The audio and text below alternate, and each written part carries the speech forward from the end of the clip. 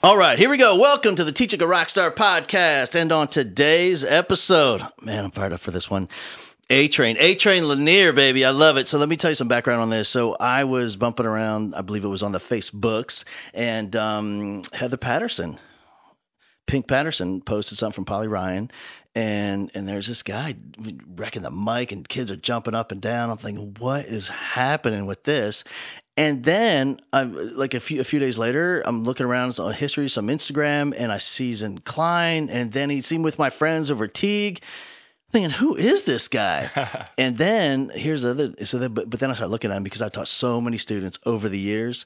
I'm like looking in this kid's eyes, and I can say kid because I'm old, and I'm looking, and I can see like he has this crazy look of compassion, right, and love, and here's what I know based on my experience. Like he had, like I could tell there's a story. Like you can't have that kind of compassion without having to live through something.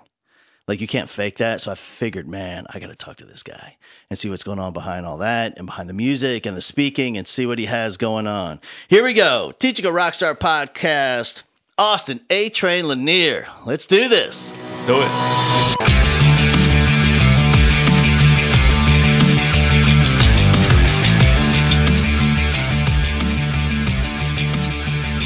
All right, man. So let me start off with this. So check this out. So you're coming over, right? And I messaged my friend Diane. She is a counselor over at Teague. And I said, hey, Diane, check it out. Guess who's coming over? And she says, who? And I sent her a link to the Instagram of you with all the kids around you at Teague. Everybody's jumping up and down. Oh, my goodness. In the cafeteria. That was crazy. Yeah. So it gets better. So she says, OMG, wow, our kids love that guy. I said, yeah, I'm pretty excited. She goes, yeah, he broke our table. That was not my fault, man. There was teachers on the tables, man. Look. But I thought that was a great time. Amazing. Anytime some furniture's getting broken, that's not a bad day. There's some learning going on. You did something right. Yeah. Every day that goes by where there's not furniture broken, I can't sleep well. Could have been a better day. Could have been a better day. All right, man. So let me ask you this, dude. So I want to go way back. And so when you're growing up and you're in school, you're doing an elementary school thing.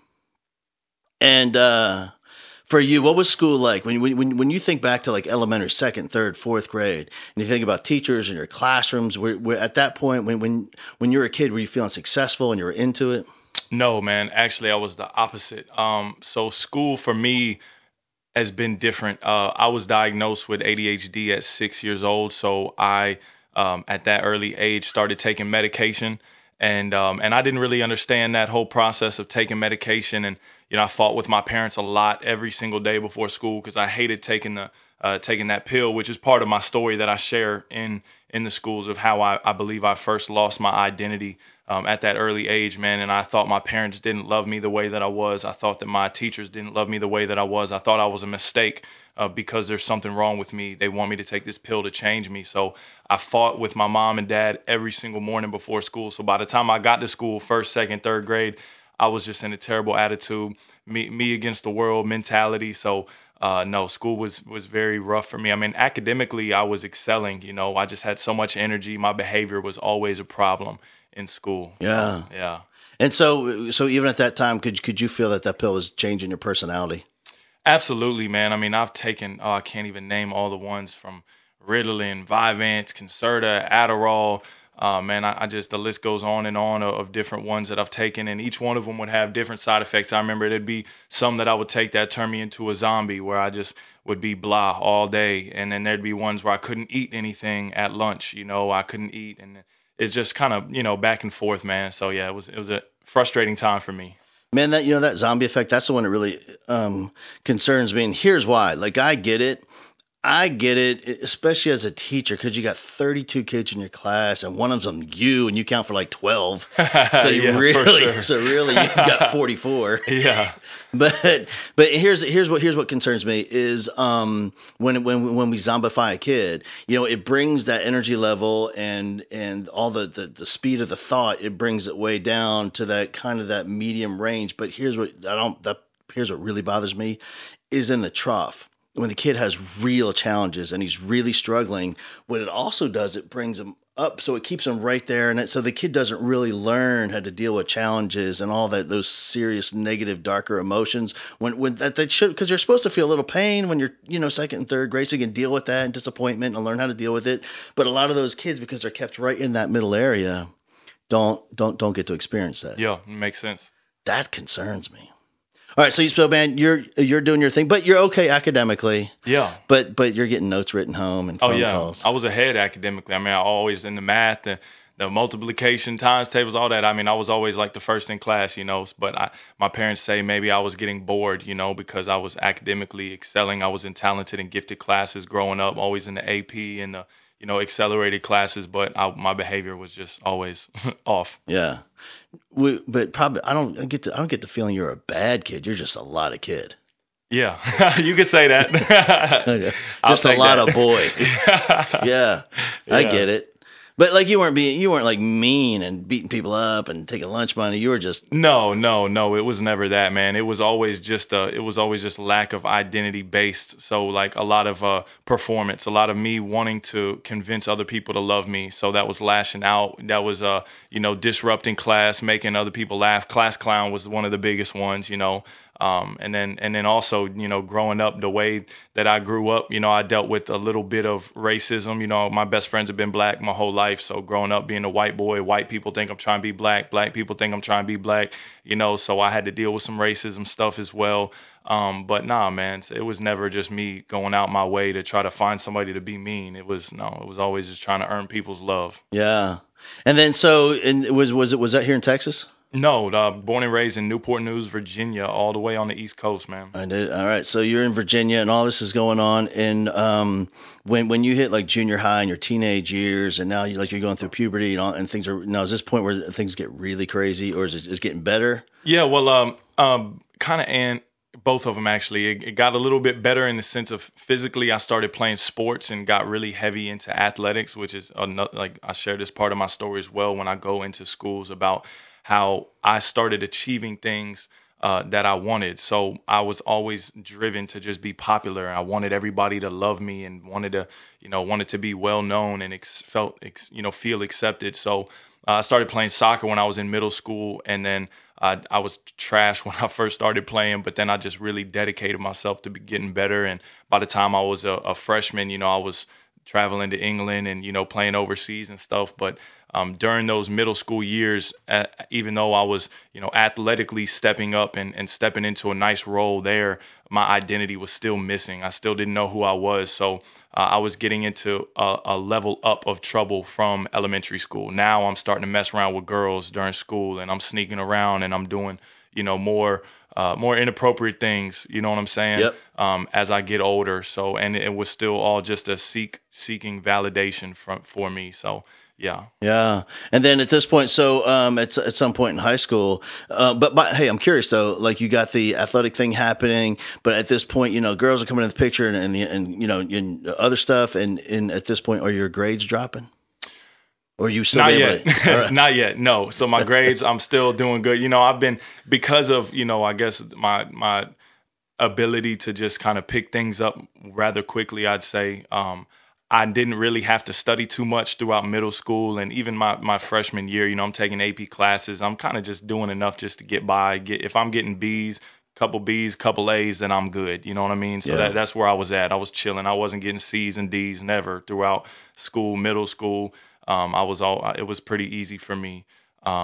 But that changed later on in high school. I just started caring less and less. But yeah, by middle school, no, I was doing well academically. Yeah, and then your relationship with your teachers at this point, man, in middle school, was it rough? Oh my goodness, it was crazy, man. I mean, there were some teachers that I remember, like, I think they saw through it. I think they saw the heart in me that I really was a caring, loving young man, but I was just lost and confused. So most teachers handled me as that lost, confused, like, you know what I mean? Like, I'm just a problem child. But there's a couple that just really, they saw through it, and I'm thankful for those. But no, it was pretty tough for behavior wise for a lot of my teachers. You know what what's interesting, man, especially around that age, for some reason, there is a tiny segment of our teaching population that, for whatever reason, in that moment of emotional frustration, where they're like heightened emotion, because they're angry, they're mad for at you, sure, man. for sure. Like in that moment, for whatever reason, they forget that that's a kid, that's a child.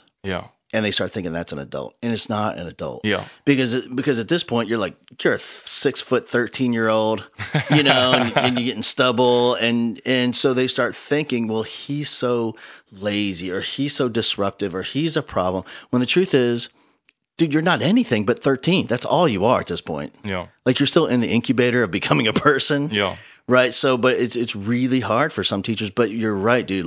There's this amazing, heroic population of teachers that can see through it all. Yeah. And see the heart.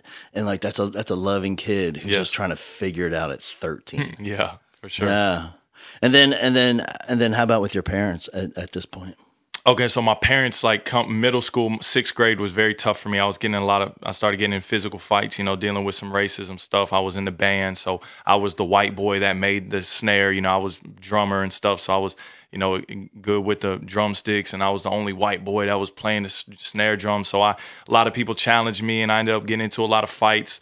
And then that just spread throughout the school. So I had a lot of fights going on my sixth grade year. So my parents spent a lot of time in the principal's office. And that's one thing that just amazed me is, to this day, I'm just so thankful for my mother and father who loved me so much. They would get out of work to come to try to fight for me not to get suspended or not get expelled. And they just, my parents were shedding tears in my principal's office when I was in sixth grade. I remember it vividly. And then same thing, seventh grade, crying, telling my principals, listen. And there's actually, my parents had a chance to file a lawsuit against the school I was in sixth grade because of my ADHD. The schools, from what I understand, are legally required to work with you and go out of their way to try to cope with, what you're dealing with. And the way that I was treated and handled because of stuff that I couldn't control at that point in my life, as far as tapping my pencil or tapping my foot. Like, my parents could have filed a lawsuit, but they chose not to, and switched schools after sixth grade. I didn't even finish the last 3 weeks. I was on out of school suspension. They said, "Look, he passed. Just keep him home. He's good." And we're at a new school. I was in a new school by the next year. So that's funny. Yeah. I can remember, as a teacher, kids coming to me like that last month. This was like May 1st, and they come from the principal's office. Man, he told me he's not gonna promote me to the ninth grade. I'm saying, brother, he's gonna promote you. Yeah, trust me. You ain't gonna be here again. They ain't holding you back. I'm not passing any. Don't you worry. You're good. They're excited for you to go to high school.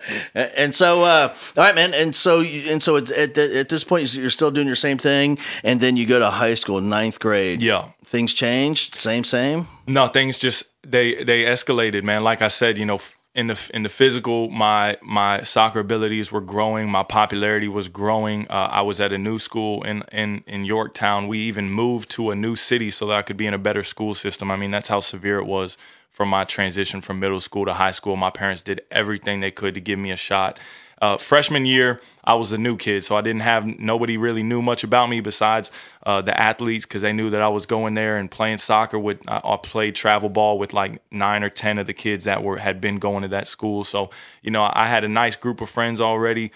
So physically it was good, but mentally it was still bad. Yeah. Mentally, I was dealing with things worse and worse, and then drugs came into the picture. Come high school, I was one of the youngest on the varsity team. I was an underclassman, playing with 17, 18-year-olds. So obviously, that influence was not positive for me. Seeking approval, willing to do anything, stepped into the partying role. And then ninth grade, my grades were straight. 10th grade, a little bit worse. Started being okay with C's and oh, look, as long as I'm good, I'm varsity star player. I don't need to worry about grades as much. And then by the time junior year kicked in, I was a full drug addict. Just not even caring about soccer or school, anything besides getting high and drunk. Coming to school already drunk and high, drinking beers in the parking lot before school and smoking and just come and just it's a joke, it's a party. Yep. I was at all the parties, all the teachers knew about my reputation. I had made such a bad reputation for that at that school for myself that girls weren't even really allowed to date me. Their parents would be like, no, we know about him. So that I kind of just embraced that and went full fledged with that in high school. Yeah, man. I think people that people, well, especially in Texas, for those teachers listening in Texas and Oklahoma, and and even Louisiana, like being in soccer on the East Coast, that's like playing football here. That's like, I mean, it's like like the star athletes are soccer players. Where I grew up in New Jersey, Yeah. wrestlers and soccer players. We didn't have there's like a kind of a football team, but it wasn't a big deal. Not as much. No, man. Here it's like every game's a Super Bowl, and and then but man, here's what's interesting, and I love these conversations, especially with people that have like turned things around, and because that's what everybody loves, like a rags to riches story. Yeah. But people, what people really love is a comeback story. Yeah, People that had it, lost it all, and brought it back. You know, and man, what I really think is just really awesome with you is you have such a clear self awareness of this need for approval at that age. Like that's really what it was, because man, that is fuel for the fire. Yeah. Like when you have that need and you walk in as a ninth grader, and already you have this personality for whatever reason, you have this DNA where you're seeking approval and you want to be the class clown, you want to make people laugh or shock people or get the approval. And somebody says, "Hey man, do you want it?" Before they even finish the question as a ninth grader, yeah. Yeah, I do want to, whatever that is. I'll do that. Yeah. And man, that's just a dangerous recipe for a kid. Yes. Yeah. And man, and also with you, man, is what's really interesting is to see where you were. I don't know if you ever thought about this. Like when you're in the trough of it all, like you're heading downward, your junior year. Can you look back and I'm always interested in what, that expanding comfort zone of what's okay with someone. Like early in your life, if somebody said, "Man, do you want a beer?" in third grade, "No, I'm good." But at some point you said yes to, looking on somebody's paper and copying it. You know what I mean? And you said yes to something that wasn't okay. And then that made that okay. And that expanded your zone for what's okay. So I'm just like wondering, like, can you think back your freshman year, like maybe there was something that happened where like that was a turning point where if you didn't do that, maybe the rest wouldn't have happened. Honestly, I would be lying if I said yes. I think, there's a couple key relationships with the older kids a couple in particular that I'm sure influenced me more heavily than others. But I don't remember like a specific moment in time. I think it was just bound to happen, and whether it was with this guy or with this dude, like I was going to end up getting into something. Yeah. And how bad did it get? Like junior year, senior year, it got bad. Yeah, so No more soccer. No, man. By the time I was a senior, it's crazy. I was dealing with so much. The anxiety. I was raised with loving parents and good Christian families, so like I knew the way that I should be living compared to the way that I was, and I had built up this huge, like to me, it's weird. Like I think I went to a psychologist one time when I was growing up throughout the years, and they told me, Austin, you've got something. I don't know the scientific name, but it's like you think that you're in front of an audience even when you're not. Like, so I always think the whole school is watching me. So I've got this huge performance that I've got to do. Every time I go to school, I've got to be this person. I've got to fit this picture. So I had built up all this pressure on my shoulders to be this person that they all wanted me to be, which was half in my mind. But then at the same time, I was popular. I was a star soccer player. So like there was some truth to that as well. But no, but it had gotten so bad with my anxiety attacks because I knew that I shouldn't be that person that I felt everyone else wanted me to be, that it would shut me down sometimes. I mean, my grandma got diagnosed with cancer when I was growing up through middle school. So watching her slowly die, was tough. And I've got friends. I got the tattoos on my wrist of three initials of three of my friends. Each one of them committed suicide. Went to elementary school with the first, and middle school with the second, and high school with the third. So losing those friends and dealing with my own depression, my anxiety, drug addiction, it all just hit a peak my senior year to the point where I almost took my own life my senior year. And I could not even physically make myself go to school anymore. I had to start taking classes online. I lasted maybe a week or two, my first week of senior year, and then I didn't play soccer. I sat in my mom and dad's house and on the laptop finished my senior year. I changed my number, took myself off social media. And that was the first time I was by myself in my life. From Mr. Popular, everybody, they called my house a hotel because it'd be people over every day. But at that moment, senior year, shut everything down. Yeah. Man, did you graduate? I did. Yeah. Yep. No prom. No, I might have walked. I don't even remember if I did, but yeah, it was just Yeah. not typical at all. For sure. At that point, man, I'm just curious, were there any like at the end of your junior year when things are really falling apart, but before you left school, where like can you think back to any teachers that still believed in you and told you, "Hey man, you can pull this thing together," Let me think, man.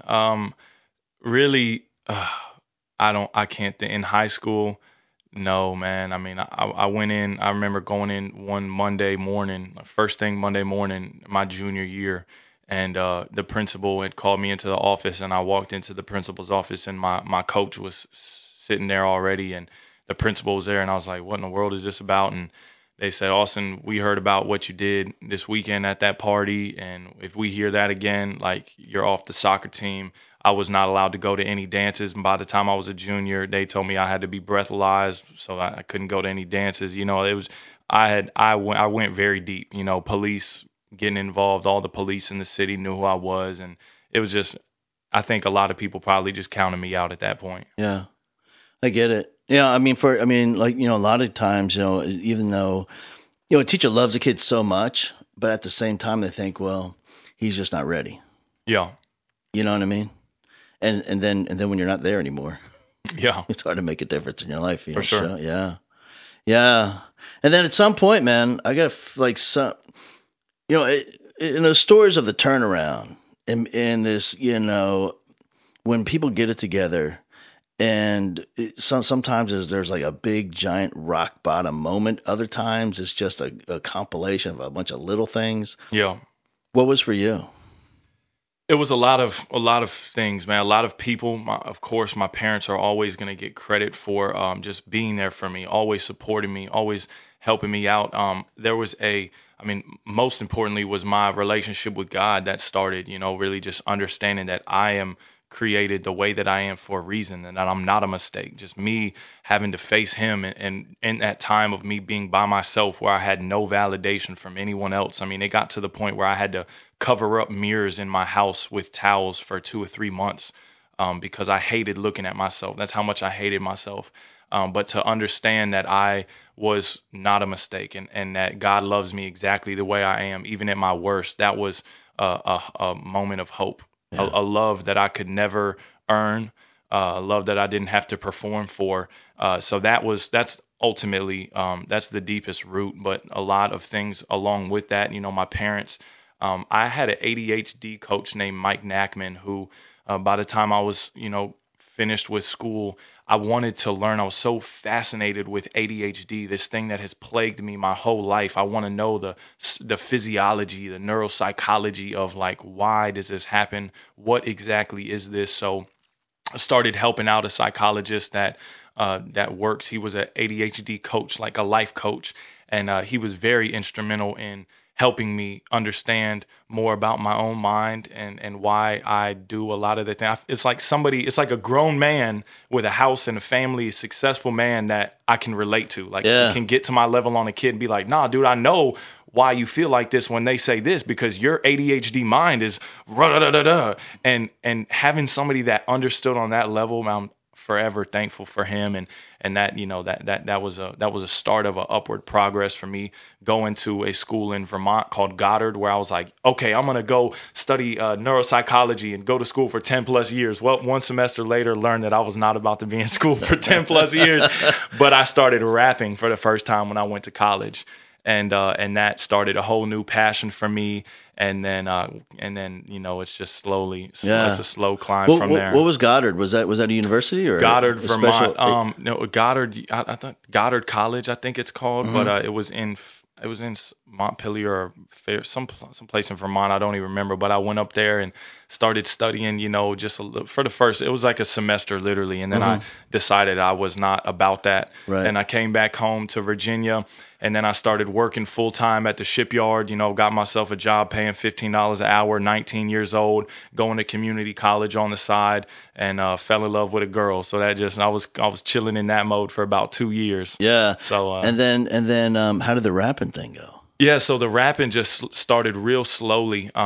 I started when I was about 18, probably 19 years old, and then I messed around with it, and then I took a break for a whole year, and then I got involved with a church, and I was like, man, you know what? I could probably write a song and perform for that youth group one time. So I did that, and I didn't even take it seriously, but then, next thing you know, doors started opening to where I was like, you know what? Maybe I could start writing some actual music and really start performing. So that's how that started. Yeah. And then as far as your like growing up, was that is all the music that influences you, was it typically rap? Oh, it was all rap for sure. I mean, I would say 99% rap.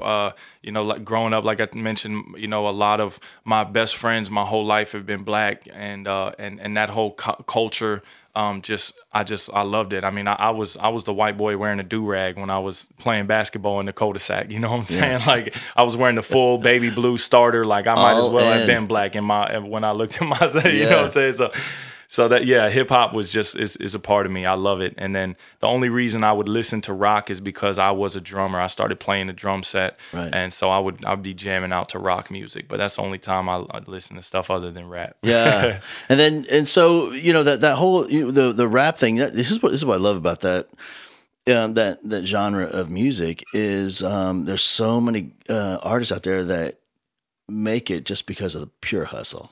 Yeah. Do you know what I mean? Sure. Like they're out there, you don't see that in a lot of other genres of music.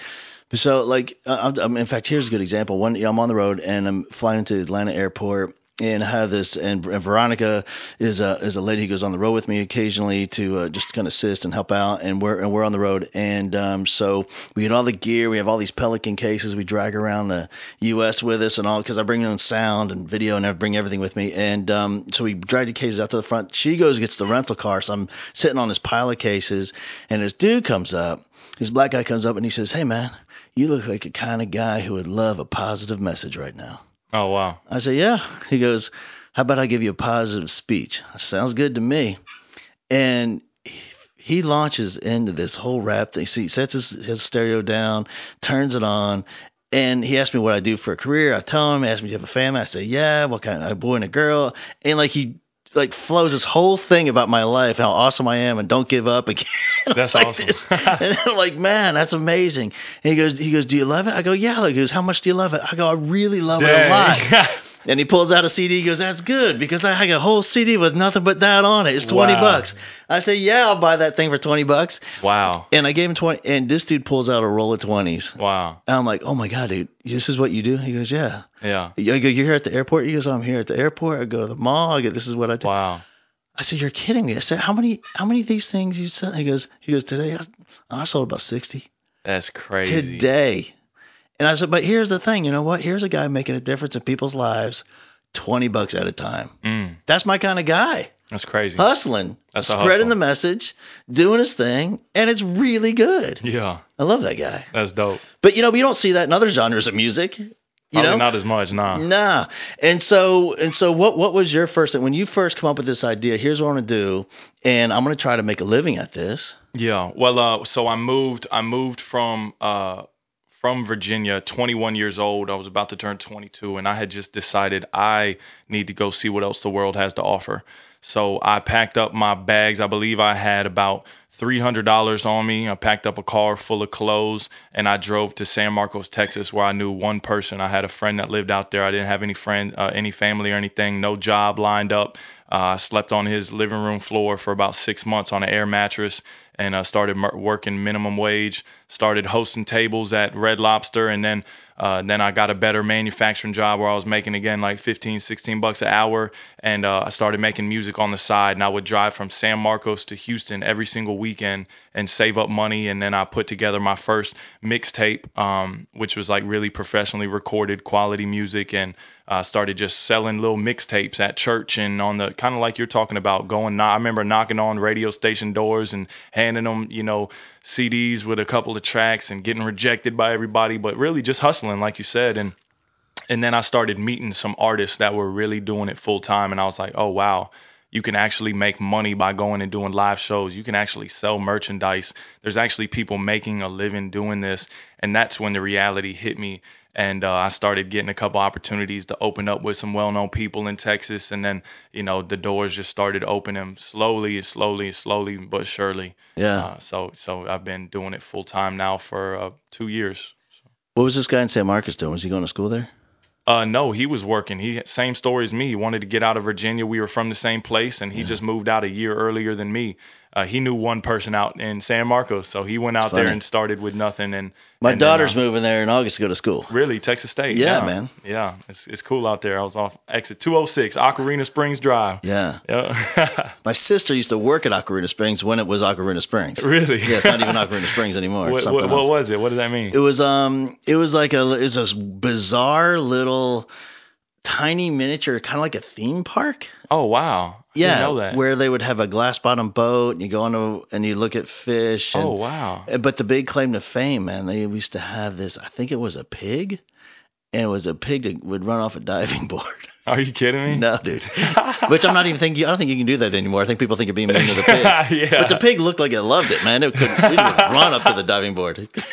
Oh, that's hilarious. Yeah. And but now it's like a conference center or something. I'm not sure what it is. And then funny. but here's what I'm wondering. So you're at this point, man. Are your parents still all in when you're saying I'm doing a rap thing? Oh my goodness. Every single step of the way. Like Really? I remember the first time, so I was actually home visiting, and there was some gig that was paying me to fly out across the country and go do a show, and they paid for my travel and paid me to do the show, and I was just doing the whole thing, and I flew back and I had this money, and I sat down with my mom and we just counted this money out on the table. I was like, Mom, this is just like, it was just a special moment. Like, yeah. I'm here with my mom, and like I just flew out of state for a day or two and just flew right back and just went and made money. And like from just working, my dad is such a hard worker, working 2-3 jobs, as many as that, growing up. And for me to be like, I even sat and thought about it this morning as I'm laying in my bed at 11 a.m. just in no rush. I'd been up for a while knocking stuff out, but I'm just like, man,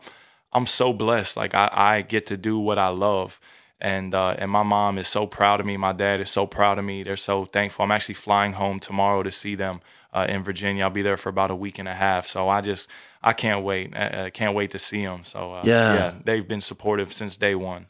Here's the coolest thing, man, is, there's never been a better opportunity for kids growing up right now, no matter like what you have going on in your life, like whatever you're passionate about, like whatever you love, there's a way for you to make money at it. Absolutely. Make a living at it. Yeah. I tell them, like, if you love it, you're passionate about it, you're good at it, and it makes a difference in the lives of other people, you can make a living of that. Oh, I like that. That's dope. That's a good couple characteristics. It solves everything. Whatever your thing, it doesn't even matter. Yeah. I mean, just in our neighborhood right now, we have kids, making a full-time living flipping stuff on Amazon. We got another guy over here. He's a gamer. People pay to watch him play games. That's crazy. It really is. I mean, this is the time. And like, that's the thing for you, man. Like, even though you were semi academically successful, you could have been extremely successful, but, had some challenges because of personality stuff. And even though you took the nosedive at the end, still, and you did a few weeks at college or whatever, still, you bring it back. You found what you love. You're passionate about it. You're good at it. And it makes a difference in the lives of other people. Done. Making a living. Absolutely. Yeah. And so, man, you start, now how did you go from like, cause you're doing the church thing, you're doing gigs, you're opening up and doing shows with other artists. How do you get into the schoolhouse? Like, who says, come talk to my kids? Yes. No, man. So this was an interesting process. So I believe 2017, I had just went to Compton, California to do some mission work out there with the Eyes on Me, a nonprofit that I work with here in Houston. And we went to set up like a hip hop show in California out there. And we came back, and the next next day, I got invited by my boy Von Juan to come to help volunteer with Engine Radio at a school in Humble High School in way up in Humble. And so I was like, yeah, man, Engine Radio, I they're a cool station. I don't have anything else to do this day. Just got back in town. I'll go ahead and volunteer with them. And I remember I was in the auditorium and the kids were just started flooding in the auditorium, and I'm by the door with their promotions manager just passing out flyers. And he's there like, make sure every kid gets one. So I'm just there chilling. My back was against the wall on the left side of the auditorium. All these kids were just watching the DJ, and they had paid this really dope motivational speaker to come out for a week and do. That's what it was. They were doing DJing music, but they were doing school assemblies. So I watched this motivational speaker. He started speaking. Yeah. And Vaughn runs up to me real quick while they started. After he was done, it was like, bro, do you have your USB drive on you, man? I think you can go up there and perform Me Time real quick. Do you have it on you? I said, yeah. So I went up and I just gave the DJ my stick, and I started performing Me Time for Humble High School, and the kids flooded to the stage and started jumping up, started screaming. They were singing the chorus as if they had been jamming it their whole life, and the DJs were looking at each other like, what is happening right now? And I was looking like, what is happening right now? I've never experienced like this much hype before. So they were like, okay, this is crazy. So they took me to every single other school show that they had that week, and it was the same result. Every single school. We went to Humble Middle School. We went to Ross Sterling Middle School. We were just bouncing around, and every school, it was the same reaction. The kids went crazy. So I put together a little plan where I was like, all right, well, you know what? I'm going to put together the Me Time tour where I'm going to take Von Juan. I'm going to hire a DJ. I'm going to hire a speaker. We're going to take a sound system, and I would pay all these guys to go and help me put on an assembly. And I would just come in on the last 15 minutes and rap. Yeah. And then we did that for a week, and it was amazing. By the time that week was over, I was so tired of hearing Von Juan talk about his story, and not because it's a bad story, but because I had already watched other people connect with these kids and share their life story. It was jumping out of my chest like, I have to share mine now. I can't listen to everybody else talk now. I have to speak. I'm not going to just watch other people speak. So then I started trying to set up my own little gigs, and I gave my first shot at just doing my first assembly where I was speaking and rapping. And now I've just developed a whole process where I'm just super comfortable. I've got it down pat, and I've done, thousands, probably 100,000 students here in the past year and a half, something like that. So it's been incredible, man. It's amazing to see. Yeah. It's just, to see that kind of, like you said, man, that kind of positivity and energy and hype in those kids, and see the look in their eyes, and to hear them sing along like in those videos you post. Yeah. And man, it's such a over the top, overwhelmingly positive, energetic, hyped experience to witness, man. It's so cool. Yeah. Man, at this point, like in your life, like looking back at the story and like looking all the way back from junior high to right now, at some you got to feel like a little bit of pride and all that you. Man, I would just say just thankful, and I would say just driven to. One of my dreams on my checklist is to go to the literal schools that I went to. And it's funny because my mom is a dental hygienist, and this is just the funniest story. A couple of weeks ago, she texted me, Austin. It was right before I went out of town. She said, Austin, you won't believe who I just talked to in my office, whose teeth I just cleaned. I said, who? The principal of Tab High School. I was like, oh, that's what's up. She said, and I told him about what you do, and he is interested. And she gave me his email, just like she a G, man. She had gotten the info and already set it up on a T. So I sent him the email, sent him my promo, EPK, all that. He was like, dude, I would love this. Let's talk. Let's set something up for this coming year. So I'll be going. It looks like to my high school where I was in the middle, because I've been out here a lot of Texas, Louisiana, just kind of the lower South states. But like, I talk about all this life stuff that happened way over on the East Coast. Yeah. And I'm yet to do a school on the East Coast, like right there where I can name streets and I can be like, no, I was in these halls right here. Like, so yeah, when I look back, I've visited teachers that I had in middle school that have cried when they see me and what I'm doing now, just because they're just thankful. They know how bad it was, and they're just thankful, and I'm thankful. And here's the thing, man, I really hope that they understand is, dude, there's a recipe for where you are in your life right now. And every one of those people were an ingredient. Yes. And without that ingredient, Yes. it might not be where it is today. It'd be a whole different recipe. Yeah. So each one of whether, and it might look like a negative role at the time, but really is an important part of the recipe of you becoming you in life. And I think just having the opportunity and the ability to go back and share the story with them would be powerful. Yes, absolutely. Yeah.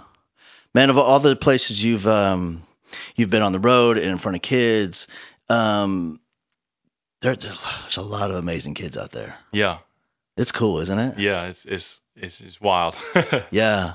And I get it, man. Here's the thing, like we don't talk about enough about, unfortunately, like on the news, anytime we see stuff about kids, it's always something really negative. But like, there's some phenomenal kids that share amazing stories with you everywhere you go. Yeah. Oh man, just the messages that I get to this day, like on my Instagram, I've got a highlighted story reel of just messages and DMs that kids send me about how their life has been impacted or how they started doing this and that, and it's surreal, Yeah. A lot of amazing kids out there. And dude, here's what I really hope you understand is, and I don't think I got it. Like when I was teaching when I was 26, I don't think I really got it on such a deep level that I do now, because I see my kids, and now my kids are in their 40s, like the students I've had. Yeah. So I've got students in their mid and late 40s. And so what's crazy is I can look back, and when I had this kid in my class as a 16 or 17-year-old, there was like a little shift in their life. And I thought, oh, that's pretty cool, man. I felt good. Like I feel like I made a difference. Yeah. But what I didn't get back then is because of that little shift, that kid's on a whole different trajectory. Yes. And over the course of the next 10, 20, and now 30 years, this kid is in a whole different universe because of that little tiny thing we did in class. Yeah. And I think the same thing's for you. So like when you get those messages and you hear those stories and the kids say that stuff and they give you that note, like that's a shift in the trajectory. Yeah. And that's really cool today. But man, Yeah. over the next 30 and 40 years, this kid is going just because of that little moment that happened on that day. Yeah, no, what it makes me think of is like, I've heard this story and I might butcher it a little bit, but like a Billy Graham or something, like this guy that just, changed the lives of probably millions of people. And they tell this, I hear the story about the guy that changed his life. And that was just like a lower level, like just random guy. It was just like a little small event where Billy Graham was at and his life was changed at that event. So that guy that nobody knows who he is, and that was a small little tiny random event that he could have cared less about if he was in the wrong mentality of like, oh, I want to be in front of all these people. And it's like, no, he was where he was at that one show and Billy Graham was in the crowd, and look at what he grew to do. And like that's the type of I don't think we'll all see the fruit of all the labor of the lives that we touch, and I think that's kind of cool. It's a legacy. I think really that's is. a legacy. And here's the craziest thing of all, man, I'm so glad you brought that up, man. This happens regularly, and it recently happened in an airport in Minnesota. That I'm walking through, I'm dragging my cases through the airport, and I hear Bowman, and I look back, and it's just this dude. I'm like, Bowman, and like I'm looking at him, and I'm like, oh, this is a kid. I've had this kid. He's a man now, but with the beard, it's hard to tell, And, he's taller and bigger and gained weight, and I'm trying to figure that.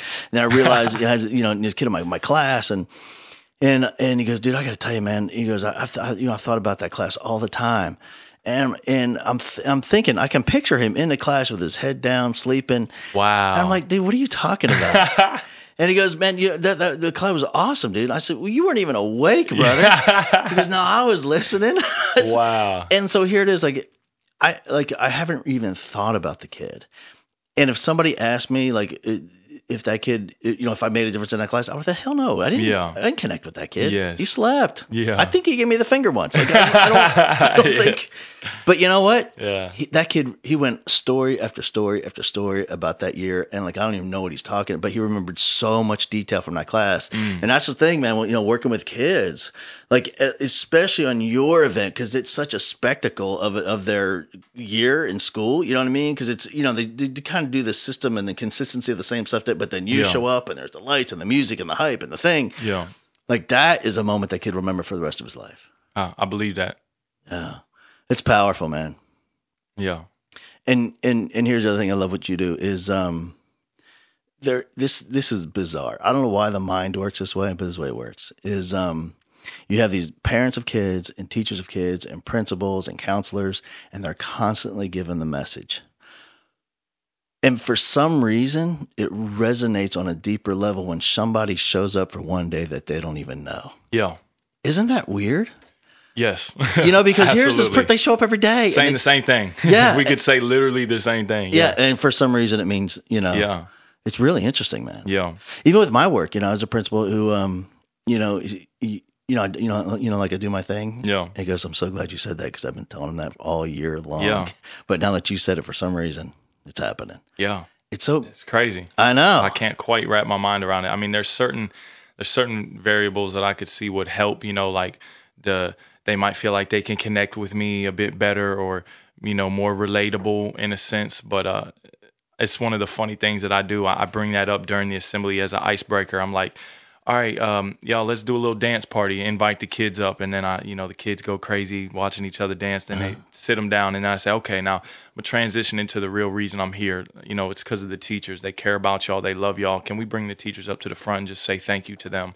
So the teacher up there and 1, 2, 3, thank you. All the kids scream and the teachers 1, 2, 3, you're welcome. And then the teachers are just up there standing in front of the crowd, and I go, okay, now do y'all ever feel like these students are coming to class? I'm talking to the teacher. They're and you tell them that you're there for them. You want to help them more than just like school and do your work. Like you really care about them, and they're just like, no, you don't relate, you don't understand. And they're like, yes, we get that. And I asked the students, y'all ever feel like that? You just can't relate to the teachers, and they're like, yeah.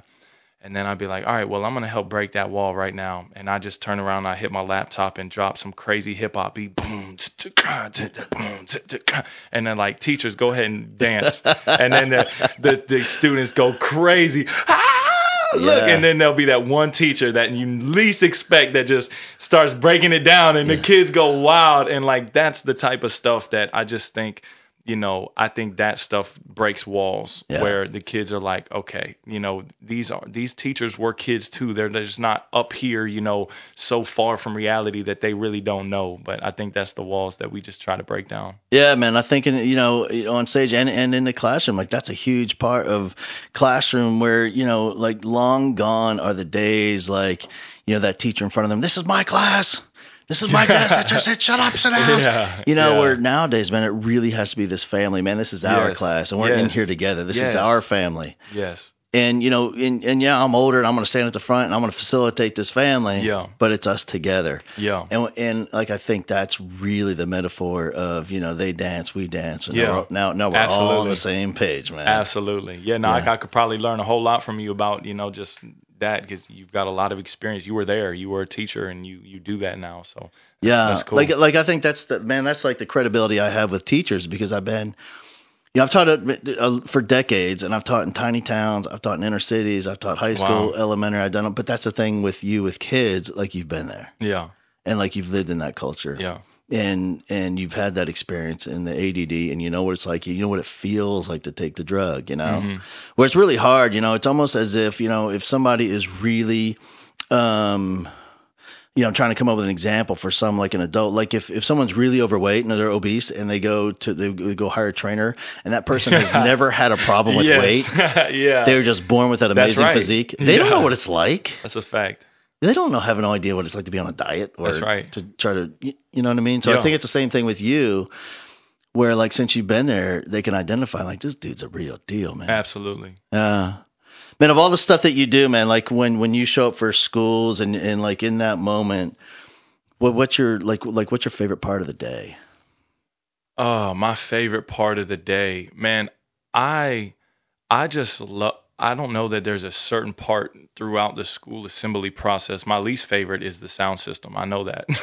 Loading up the sound system, man, having to drag, it's like a Tetris the way I fit it in my car. But I would say, man, the favorite is just walking into the school with excitement and having the principal, hey, we're excited to have you here. Like just feeling welcomed and feeling loved and appreciated in school is something that it goes much deeper than just that one event, because my past is nothing but rough memories at school. I was never feeling appreciated at school. I was always getting in trouble. I was having the principals trying to kick me out of school, and now they bring me to the school, and the love and I don't know, man. I just walking through those halls like that is just very special to me. And of course, connecting and just being able to talk about the passionate things that I talk about and connecting with the kids. I love everything about it, but there's just something special about walking through the halls and just at a new school. Like, man, I can't believe that I'm here and I'm welcomed. Yeah. Yeah. Right. They're bringing you in. Yeah, they're bringing me in. They used to take me out. Now they bring me in. They were all about the exit before. Yeah. Now you're about the entrance. Yeah, now they don't want me to leave. I know. That's awesome, man. Yeah. As your music career grows, because here's the crazy thing, man. Like this, I mean, just outside of the message, you got the music, and it's good. It's really good. And like, do you ever feel like that gets lost, like the artist part of it? I think there's just a balance that I'm currently learning. The music industry is just a whole nother beast. I was signed with the record company in 2018, so I had a lot of responsibilities on my shoulders that I was, signed to a contract to meet certain obligations, which kind of it didn't hold me back, but it kept my focus in another area, kept my focus with the music, with selling merch, with doing shows, with the promotion, all that stuff. And 2019 came around and I'm no longer with the record company. And I was able at the beginning of this year to say, you know what, I put out a really quality project last year, and there's still a world full of people that do not know that music. So instead of just wanting to just make a whole bunch more music that people still won't know across the world, Yeah. I want to try to reach more people with the music that I've already got. So I just was very intentional this year about just trying to work on relationships and just trying to find the open doors and really focus more on the motivational speaking gift that I have instead of just the music. So it's been on pause, but I've been in the studio these past couple weeks, man, and there's just a fire getting ignited. The music that I'm working on now is just another level of quality from where I was. I'm learning, I'm maturing, I'm growing, and it's just exciting, man, to be able to do both and have a healthy balance. Yeah, man. I think from the just from a business perspective, like the business model is just. I mean, you're showing up, and there's your audience, there's your customers already. Oh my goodness, man! These rappers out here, these singers, they are slipping. Yeah. They are slipping. That it just I stumbled into it. I didn't expect that when I went to that Engine Radio, and I was like, oh, these kids are going crazy.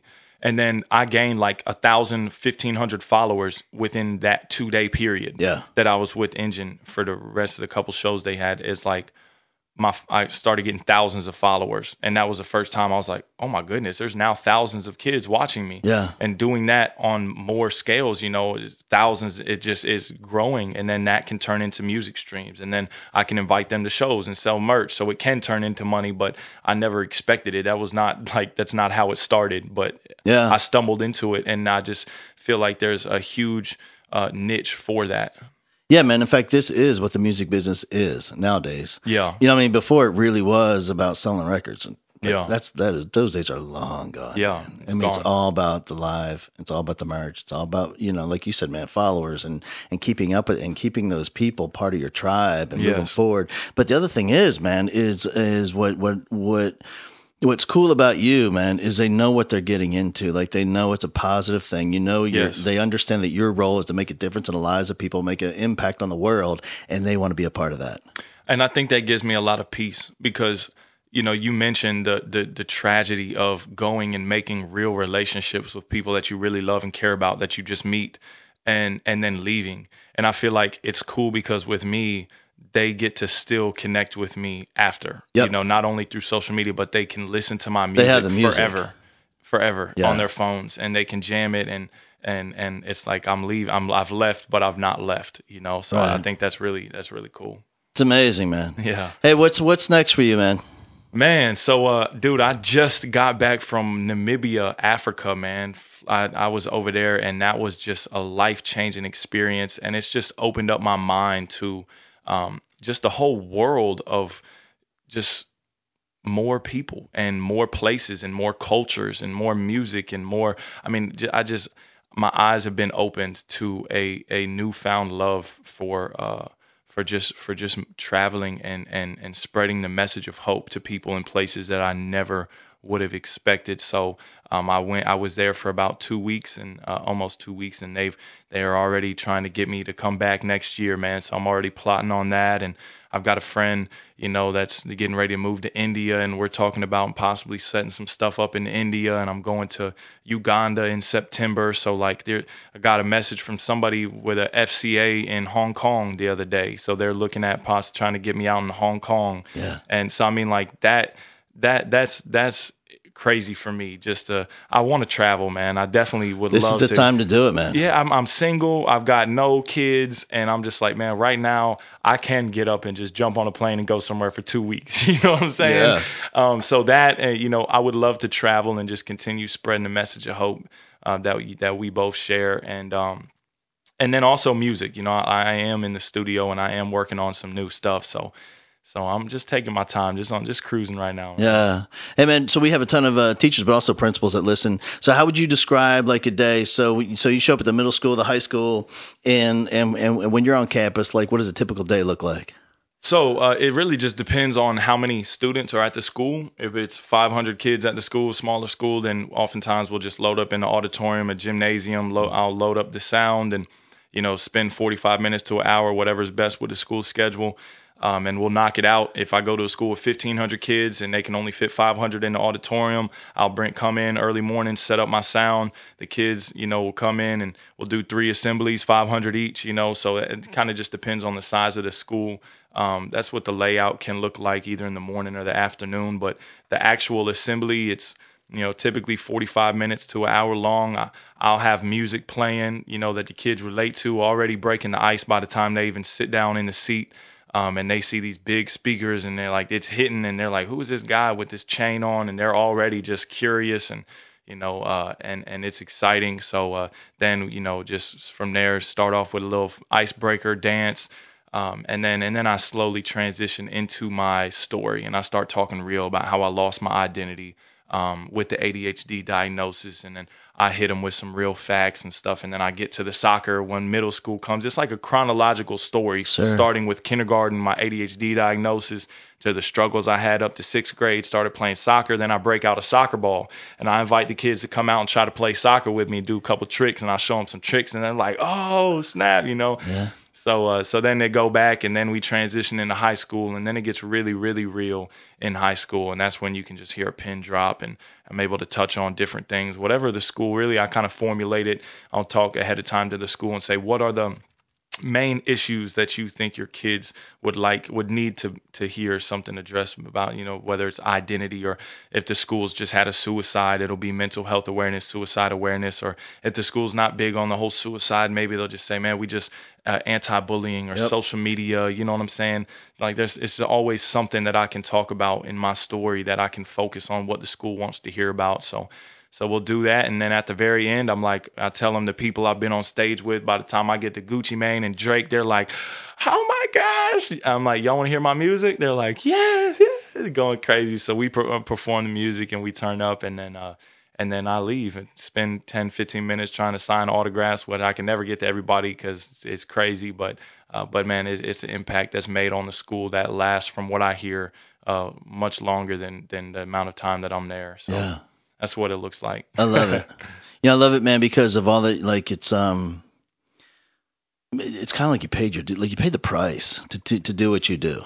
Do you know what I mean? Like all that, there's a lot of emotional pain invested by you up front, because without all those stories all through junior high and high school and all the struggle, even in elementary school, you wouldn't have the story. You wouldn't be who you are today. Yeah, that's a fact.